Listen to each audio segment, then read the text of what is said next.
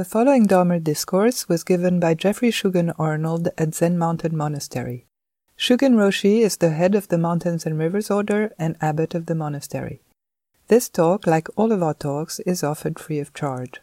If you would like to make a donation or find out more about our various programs, visit us online at zmm.org. Thank you for listening. I take refuge in the Buddha, who pervades all 10 directions, whose actions are supreme, who is omniscient, whose form is unhindered and unimpeded, the one of great compassion who saves the world. And I take refuge in the intrinsic reality and characteristics of this Buddha body, the ocean of suchness, the Dharma nature, and the store of countless merits. And I take refuge in those who practice in accordance with what is real. This is because I wish to have sentient beings eliminate doubts and abandon wrongly held views and give rise to correct Mahayana faith, leaving the Buddha lineage uninterrupted. This is the opening of the treatise on awakening the faith, awakening of Mahayana faith, which is a text that was really important in East Asian Buddhism, China, Korea, Japan, development of Zen, some of the other Buddhist schools. It was thought originally to have been written by Asvaghosha in the 1st century, but is thought to have been written later in the 6th century. The scholars say that there were over 300 commentaries written on this treatise, which is noteworthy. That means that throughout the ages, that many and more, most likely, teachers, monastics found it important and important enough to spend time writing commentary on it. And as the title suggests, its intention, its explicit stated intention is to arouse faith, particularly for those who are more in the beginning of Dharma practice. And you know, when we talk about being at the beginning, that can be years. And so it takes up the teachings of the Tathagata, the womb of the Buddha, the teachings of Buddha nature, which are so central in Mahayana Buddhism. We've dedicated an Ango to Buddha nature recently. And the Alive Vijnana, the storehouse consciousness, the teachings of the Yogacara school. And so Buddhism, has this question, if all human beings have Buddha nature, or fundamentally have enlightened mind, enlightened nature, from the beginning, before a single action is taken, then why are we deluded? Why do our delusions run so deep? Why are they so persistent? Why are attachments so strong? Why is it so easily to get fooled by false views?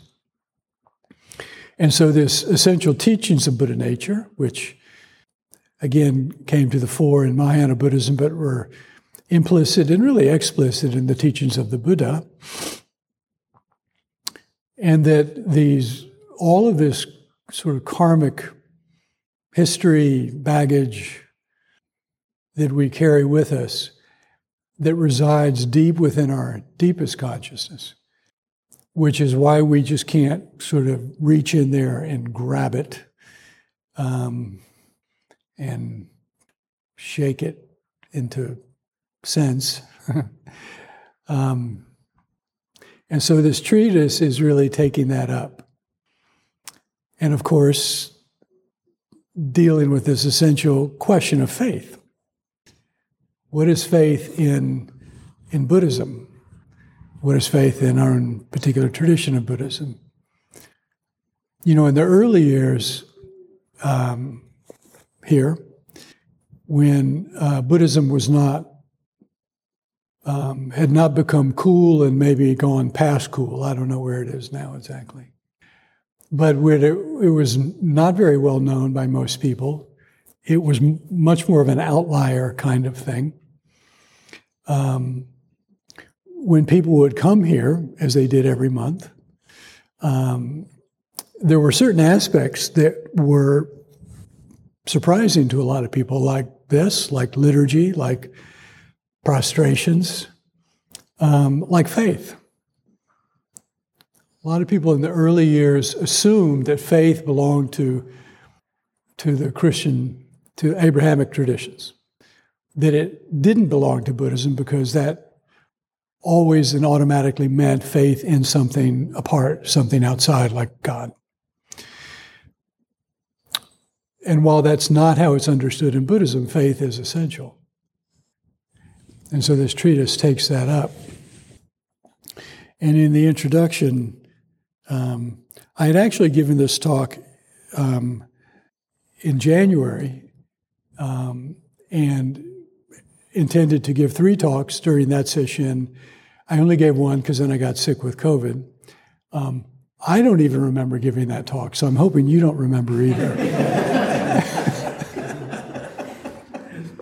Although your memory may be better than mine, so. But if you do remember, that's okay.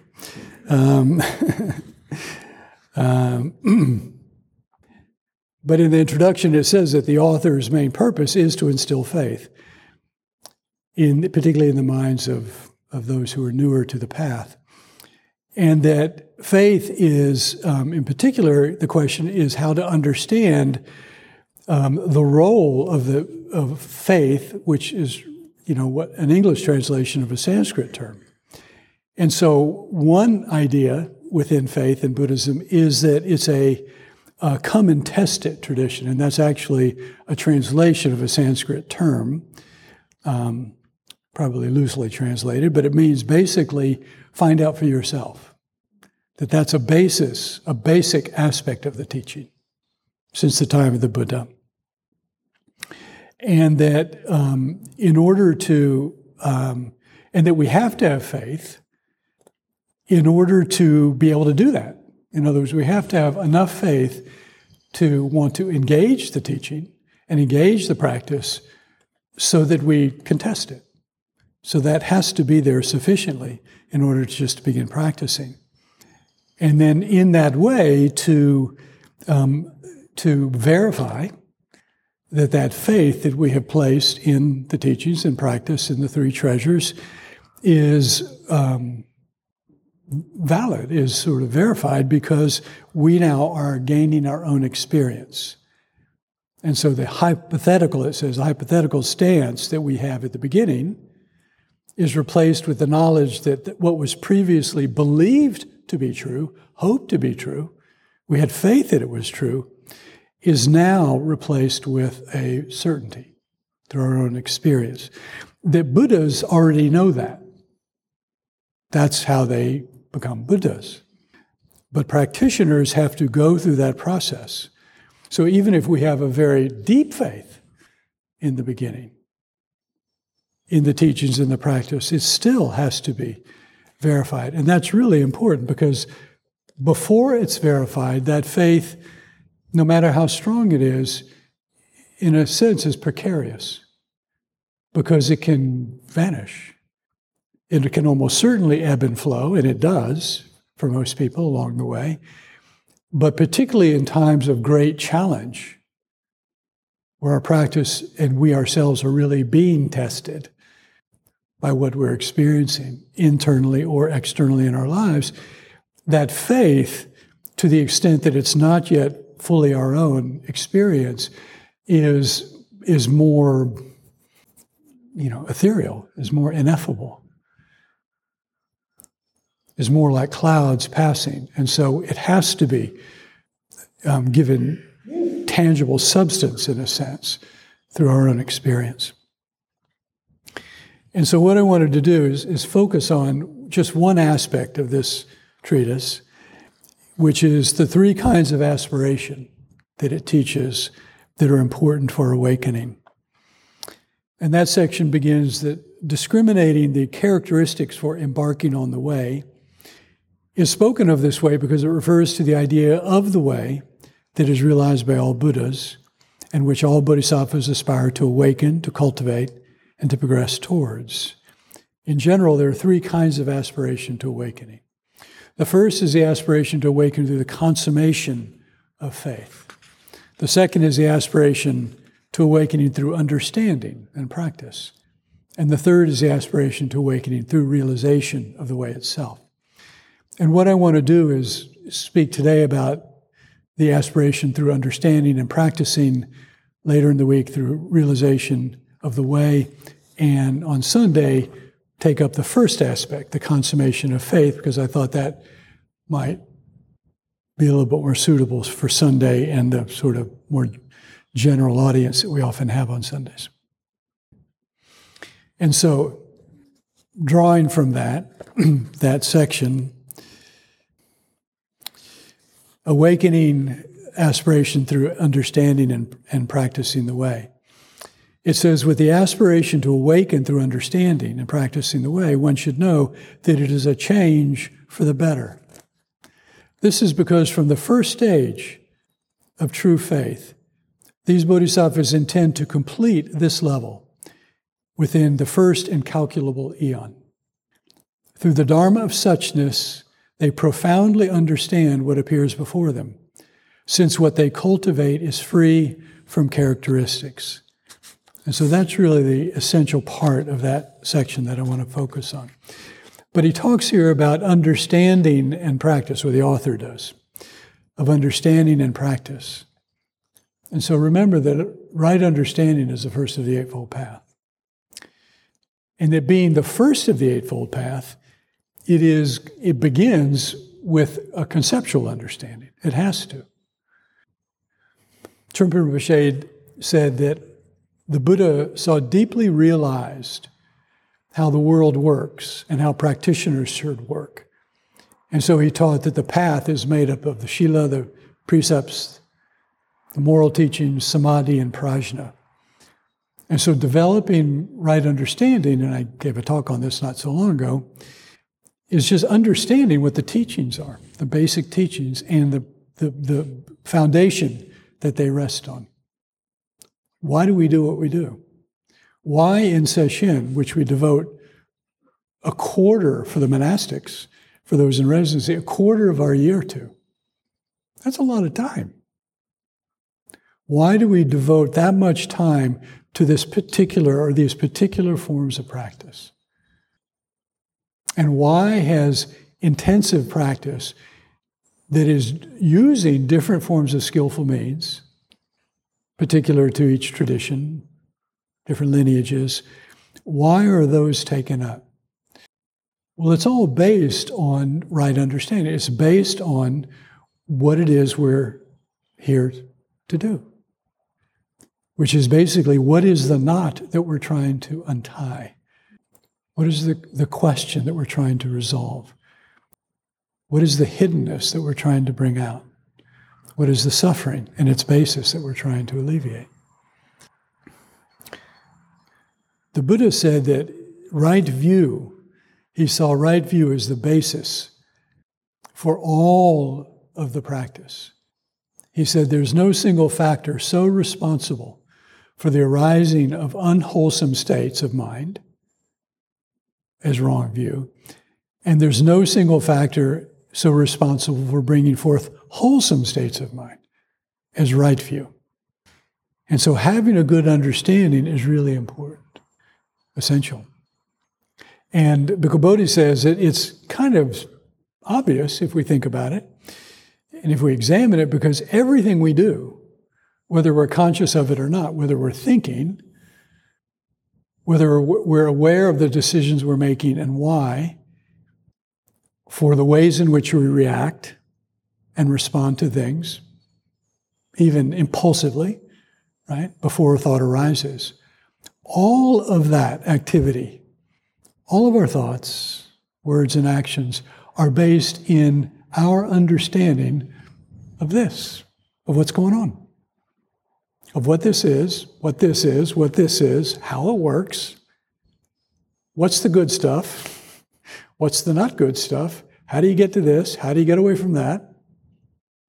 It's all based on our fundamental understanding of the world and of our place in it. So if that's not in alignment with the way things actually work, we have a little bit of a problem. We call that samsara. And so then it makes sense that our even sincere, thoughtful efforts to break those cycles that keep recreating and recreating and recreating our unhappiness and the unhappiness of others keep getting recreated if we don't really understand the inner workings. And so to understand the Four Noble Truths, the Buddha said, the essential, just basic fact of dukkha, of how frequently and repetitively, in small and large ways, we experience disappointment and dissatisfaction. That we get what we don't want. We don't get what we do want. We're distant from those we want to be with. We're close to those we may not want to be with. The cycle of grasping, attachment, feeling that something's missing, obtaining, not obtaining, disappointment will follow no matter what.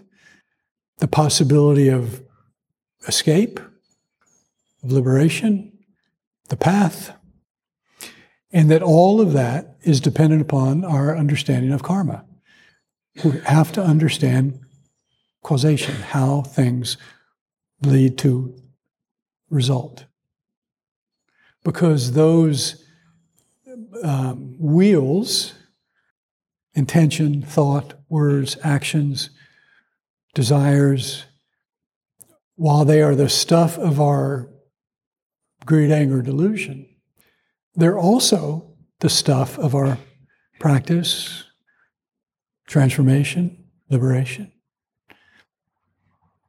And so right view accords with those truths. That's why it's right. Not right in some absolute sense because the Buddha said so, but right because they are in alignment with the way things actually are.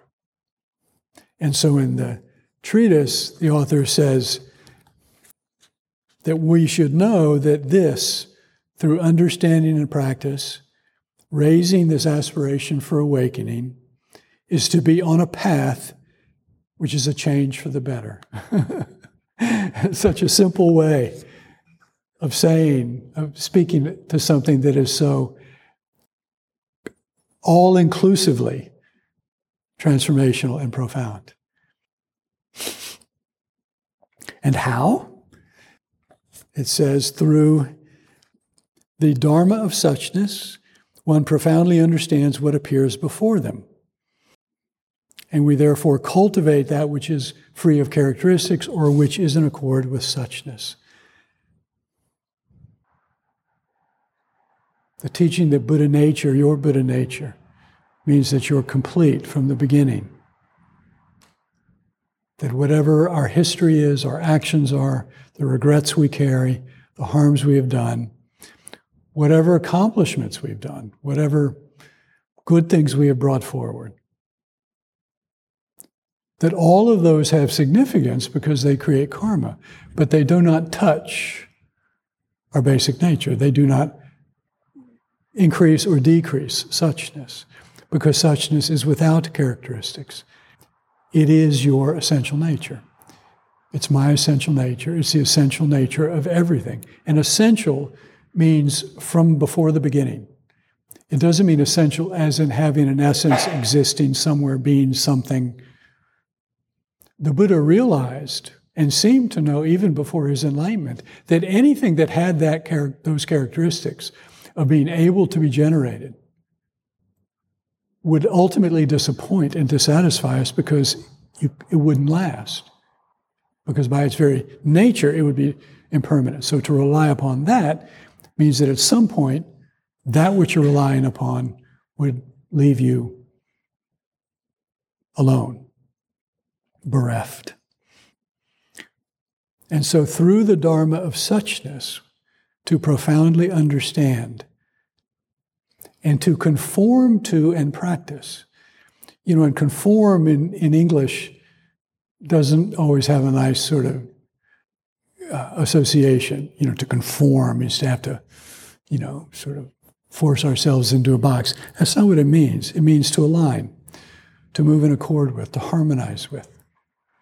Samsara is, in a sense, trying to conform, to bend ourselves to what we want, and to get the rest of the world to try and bend to our desires. That's why, when we come into practice, there's so much tension. And practice can be challenging because we're so sort of habituated to trying to get what we want through some measures of control, making it happen. So this is not that. This means to attune to be faithful to what is real, to trust what is true. And the power of aspiration, of course, is that it's not expectation. When we bring forth an aspiration, so at the beginning of sesshin, it's always good to bring forth an aspiration. Not what do I want to get from this week, right? If you do that, you're already in trouble, right? Because you're setting up something solidified in your mind that you want, and now you have to get there. That's bending, trying to bend the circumstances, bend ourselves to our desires. Aspiration isn't like that. Aspiration it's not ambiguous, it's very clear, it's very powerful, but it isn't solidified into a time or a place or a look, right? Or a feeling or anything. It's just aspiration. It's like giving birth to a most powerful dream. And like all dreams, it's created in the mind. But when we bring forth a dream that is based in what is true and what we are capable of, then it's an aspirational dream. And so the way that the text proceeds in understanding and practicing the Dharma is through the Paramitas. By encountering Prajna Paramita, who sits on the right hand of the Buddha on the altar, the mother of all Buddhas. The ultimate exquisite union of all dualities that goes beyond any conceptual understanding, but is perfectly in accord and at home within concepts and ideas, because nothing is left out. Understands the depths of our delusion, because otherwise it couldn't be wisdom, and we couldn't practice it. And at the same time, encourages us to, as Dogen says, aim high, to not be afraid, to have courage, to be bold, to believe that your life can be the life of a Buddha, and to cultivate that aspiration without letting it fix anywhere. Don't turn it into an image, an idea, a fantasy, a conclusion. You'll know when that's happening because you'll be struggling. There will be that dream that we now have fixed ourselves to, and then there will be where you find yourself in the moment. And those will seem to be in conflict. Whereas an aspiration, there is no conflict. Wherever you are, wherever you find yourself. Not inherently, we can create a conflict because that's what we do. But it's not in the aspiration itself.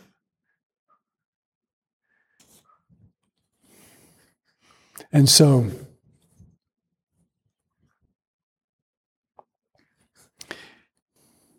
And so it points to, the text points to the Paramitas. So in the Mahayana, we have the Bodhisattva precepts, right? To affirm life, to not kill, to be generous, to not steal, and so on, which basically relates to the Buddha's teaching on the 10 wholesome actions.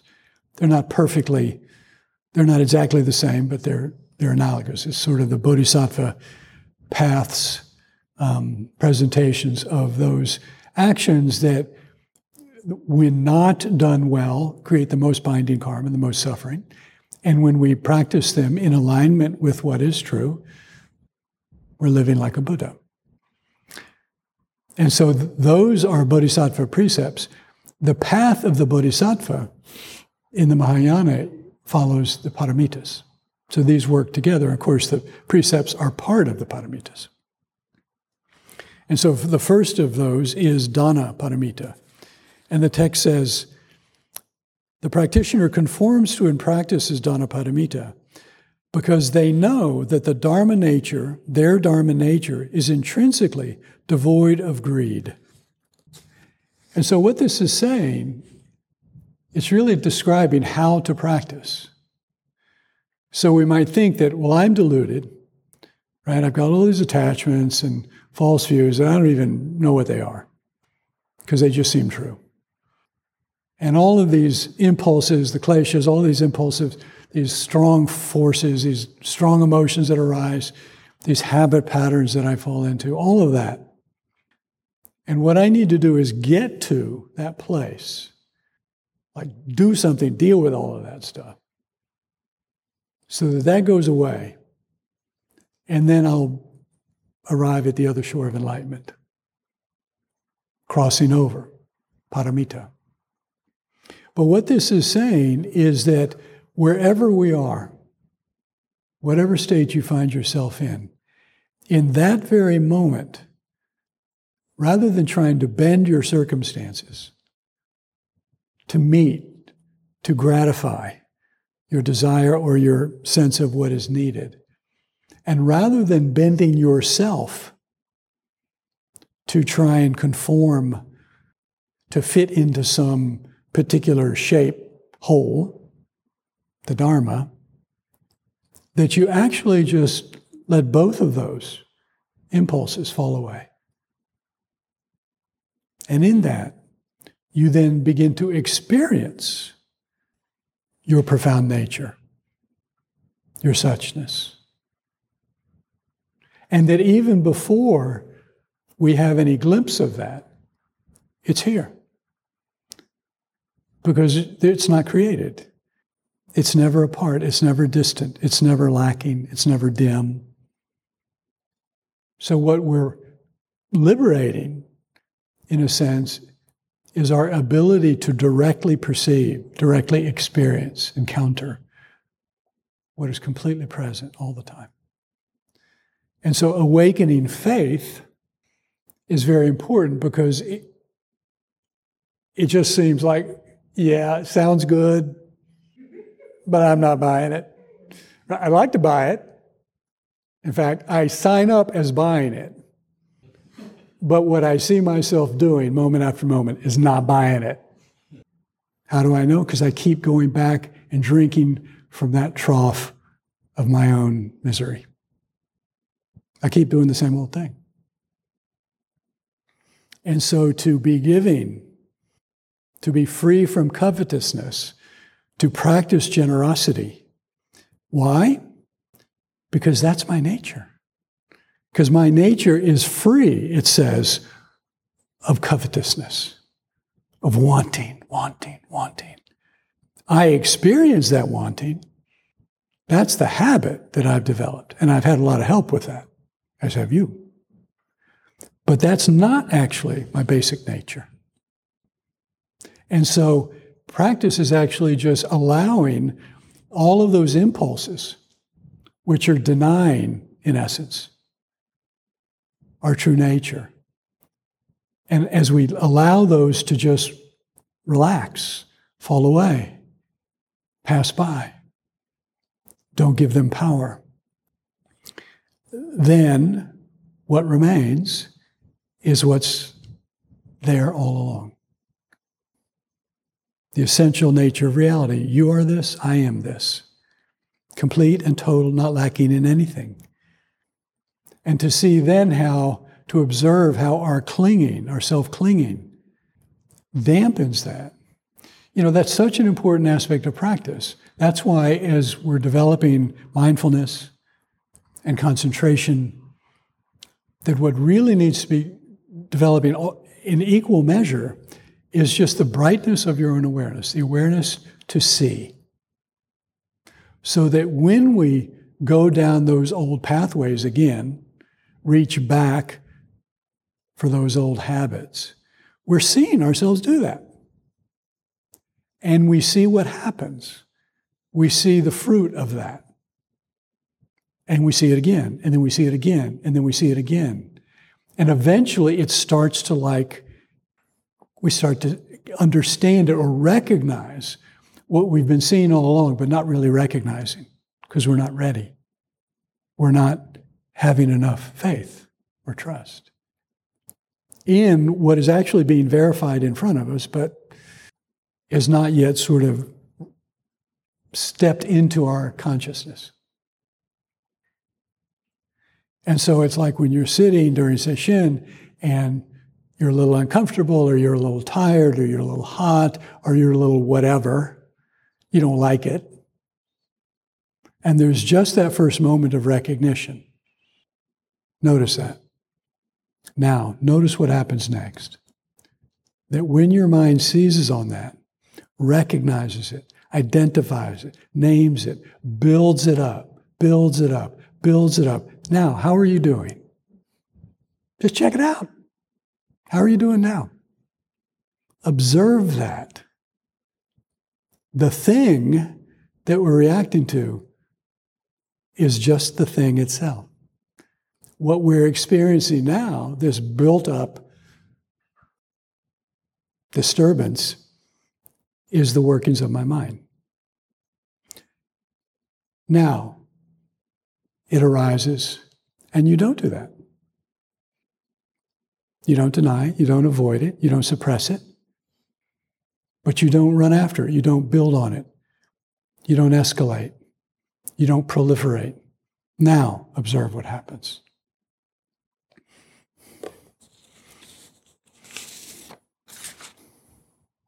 One teacher said, to not engage in conceptual proliferation is liberated giving.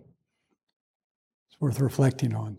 When I don't conceive of thoughts and ideas and proliferate in those, give them a reality they don't have, that is a liberated form of generosity, giving. Things just are as they are, without appropriating, without taking possession of, without manipulating, projecting. The next paramita is morality, the precepts, sometimes referred to as the discipline. The text says, knowing essential nature of reality, that it is free from attachment to the desires of the five senses, the sense organs, the practitioner, in accord with this, devotes themselves to the perfection of the precepts. So knowing that our essential nature, our Buddha nature, who we are, beneath all of the projections and ideas and histories, is free of attachment to desires. Not bound. Just moves freely. And so then when we practice the precepts, we're practicing in alignment with that. I mean, think about it. When we're going against ourselves in any aspect, when we're going really against the teachings, the Dharma, why does that hurt? Why does it cause pain? Why does it create suffering? Why does it increase the sense of separation and distance between us? Why does it strengthen our reactions and our strong, difficult emotions? The fact that it does that should be telling us something. Because if what we were doing within a deluded state was in accord with ourselves in the world, then it should be flowing. Things should be working pretty well. And the fact that we're getting that feedback all the time is really valuable and helpful and essential. The thing is, though, that we have so accommodated ourselves to that. Sort of numbed ourselves. And that a lot of that, until it reaches a certain threshold, and then we notice it. But a lot of the everyday, all the way through the day, dukkha that arises for us, we often don't notice because it's quieter. As Thoreau said, most people live lives of quiet desperation. Attachments don't exist on their own. And without attachments, there is no suffering. Think about that. Without attachments, there's no suffering.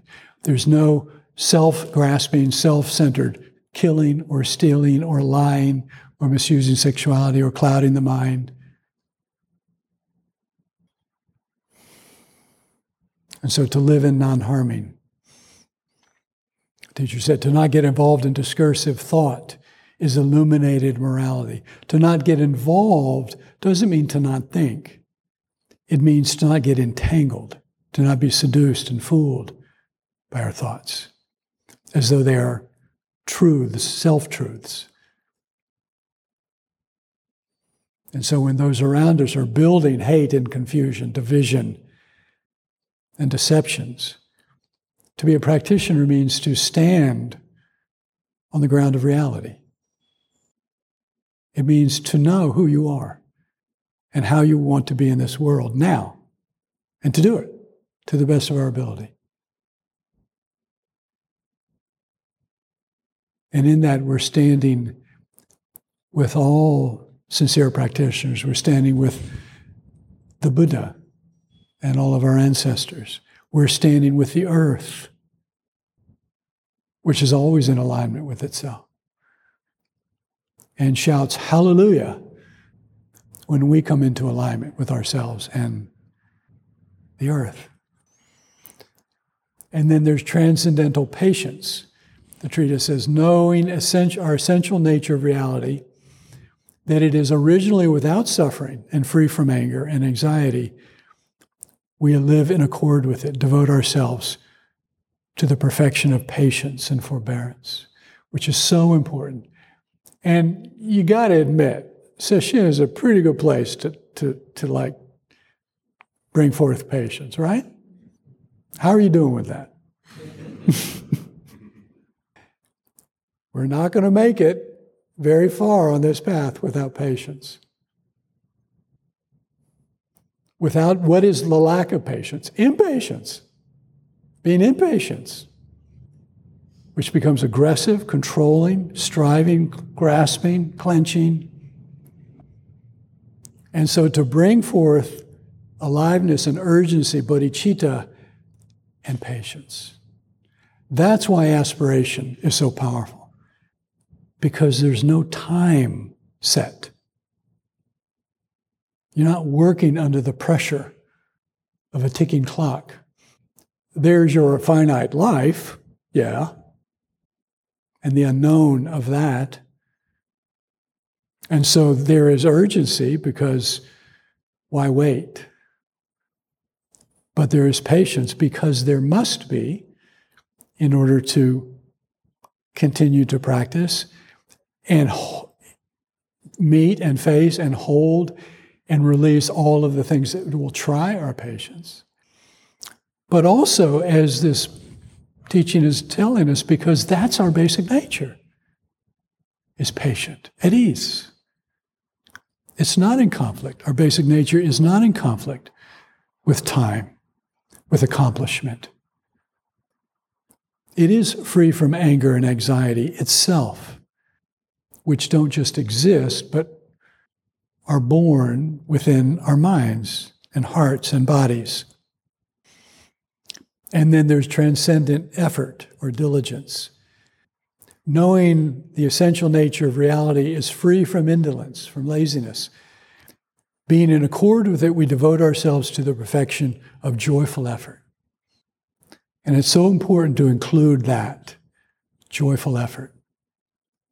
and to allow joyfulness, what that means. Allow yourself to discover what that means. In other words, don't have a fixed idea of what joy is. Right? We always think of joyful as likely in a very, happy, buoyant, light, ... What is the joyfulness, a joyful effort in a moment where you're struggling? I remember sitting so many times in this hall during session, struggling my ass off. Not liking what was happening, not liking myself very much, not seeing much yielding, and reflecting that was not unfamiliar, right? That didn't start when I started practicing. And that the first hints of joyfulness for me in such moments was recognizing that, all that's going on, but I'm here, and I have a practice, and there is a path, and I have faith in that. And that's a whole different thing from just spinning in confusion and hurt. And so to be in accord with our own zeal, our own lack of indolence, laziness. The universe is alive. Isn't that what captures us? To go out in the full of summer. It's alive. It's everywhere. It's vibrating. Anywhere we look, everywhere we look, is infused with aliveness. We're not different. And laziness is, I remember when I was young, and my father smoked a lot. And I'd wake up every morning and listen to him go through his hacking and hacking and hacking. And I was always thought, I don't know, is this the day you die? Cough yourself to death? And I remember at one point thinking, you think you're going to live forever. So there's no need to change. No urgency. Not even any patience, just complacency. And an addiction. An actual addiction. But to not be complacent within suffering. To not be complacent in the presence of samsara. To care. Very simply, to care. Deeply.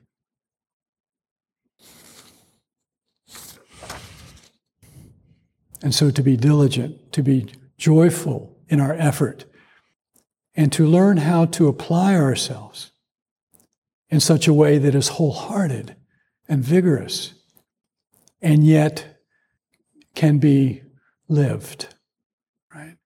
And so we apply ourselves in a very particular way during sesshin, and can do that because it's a discrete period of time. It's not forever. It's a very particular period of time. And so it begins, and we enter with that kind of vigor and can keep sustaining ourselves in it because we know it's not forever. It's just for this period of time. And then it ends, and we continue, but with a different level of intensity. And so it's not so much a matter of learning how to work hard, but how to practice well. Wholeheartedly, with urgency and patience. And then there's a transcendent concentration, jhana, or meditation, knowing the essential nature of reality is calm and free from confusion and conflict in its very essence, our basic nature. So being in accord with it, then, we practice meditation. That's how we practice our meditation. Understanding that our basic nature is not a hell ride, right? It's not a circus. It's not a constant upheaval. Our basic nature is calm, clear, and peaceful. And so again, if we just continue to follow the Buddha's basic teaching and leap free of all of the forms of denial and suppression, because that doesn't send anything away, it just makes it stronger and hidden. Or to get entangled actively through the proliferation of our thoughts and stories. And when we just renounce those two habits, then whatever we're experiencing, we are now more fully in accord with the reality of that basic nature. And if we are attentive, if your mindfulness, as your mindfulness develops, you will know that. You will experience that as a truth. Even in the midst of something that is difficult, it's not the same.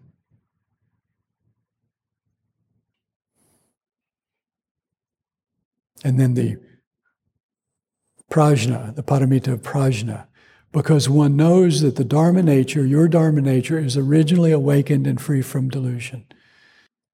And so we sit in that faith. And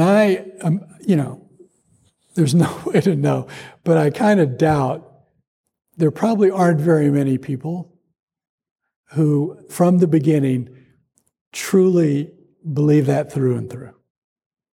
We have some faith. We want it to be true. We're practicing on the basis of that.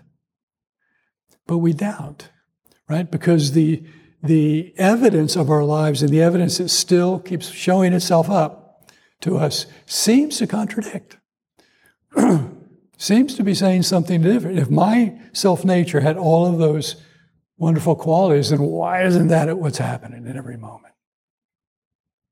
And that quandary, that confusion, is simply showing us the degree to which we do not understand yet our basic nature, which is not apart from our confusion, which is not apart from those strong and binding emotions. It's not separate. That's its profound nature. It includes everything. It's not even a matter of inclusion. It's just the way of things. And so if we think of practice as just continually trying to be in alignment with the way things actually are, and really develop faith that those qualities that this is expounding on are our basic qualities, then we might be able to relinquish and lose our faith in sort of our conflict-based model of getting things done, of our success and failure paradigm by which all things are supposed to function.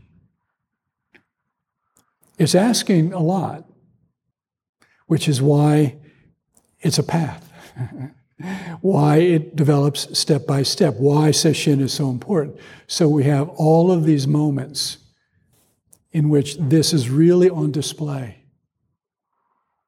And we can begin to see what is showing itself in front of us.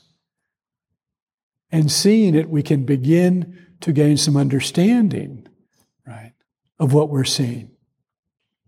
And that then begins to bring us in closer to realize it directly, which is what it goes on to talk about. But just to bring to mind in moments where things do not seem okay, with you, with your mind, with what's arising, as the faith mind says, in moments of doubt, just think not to. In moments of doubt, just think, my self-nature, as attested to by the Buddhists. I mean, or maybe this is the biggest, massive scale scam ever, right? Right. Maybe not.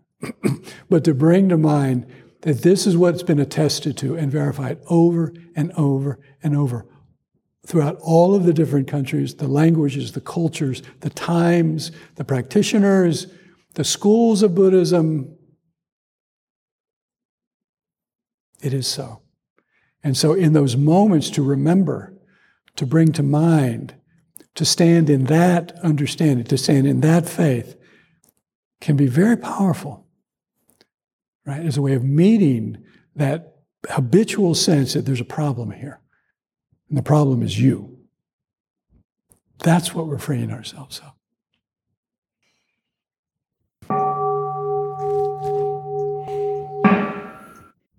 Thanks so much for listening.